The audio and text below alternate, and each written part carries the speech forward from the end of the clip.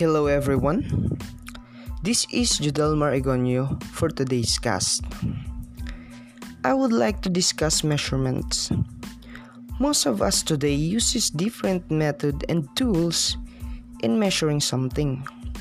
For example, we are conscious about our height. We tend to monitor the monthly increase in our height. We use a meter, ruler, and other tools in making it.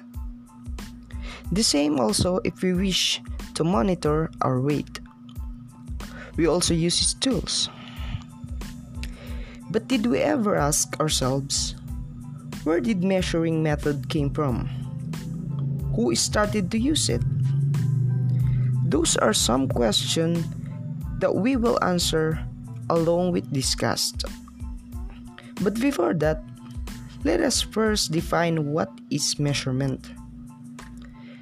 Measurement is a numerical quantification of an attributes of an object or event, which means it talks about the size or the mass of an object in a numerical way.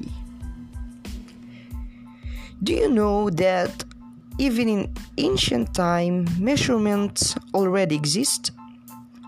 Egyptian carpenter uses some parts of their body as a ruler. They uses their span. A span is the distance between the tip of the little finger to the tip of the thumb. Digit. It is the thickness width of the index finger. Palm. It is the distance across the base of the fourth finger from the palm. Foot, the length of the foot. Cubit, the distance from the tip of the middle finger of the outstretched hand to the tip of the elbow. Pace is the distance of one full step. That was the part of the body that Egyptian people uses before. Then, people uses different unit of measuring. The inch that we use today came from the thickness or width of the thumb. According to Romans, the yard is the distance between the tip of the nose to the tip of the middle finger of the outstretched hand. That was the history of measurement. That was where measurement started. If we can notice, measurements has update as well.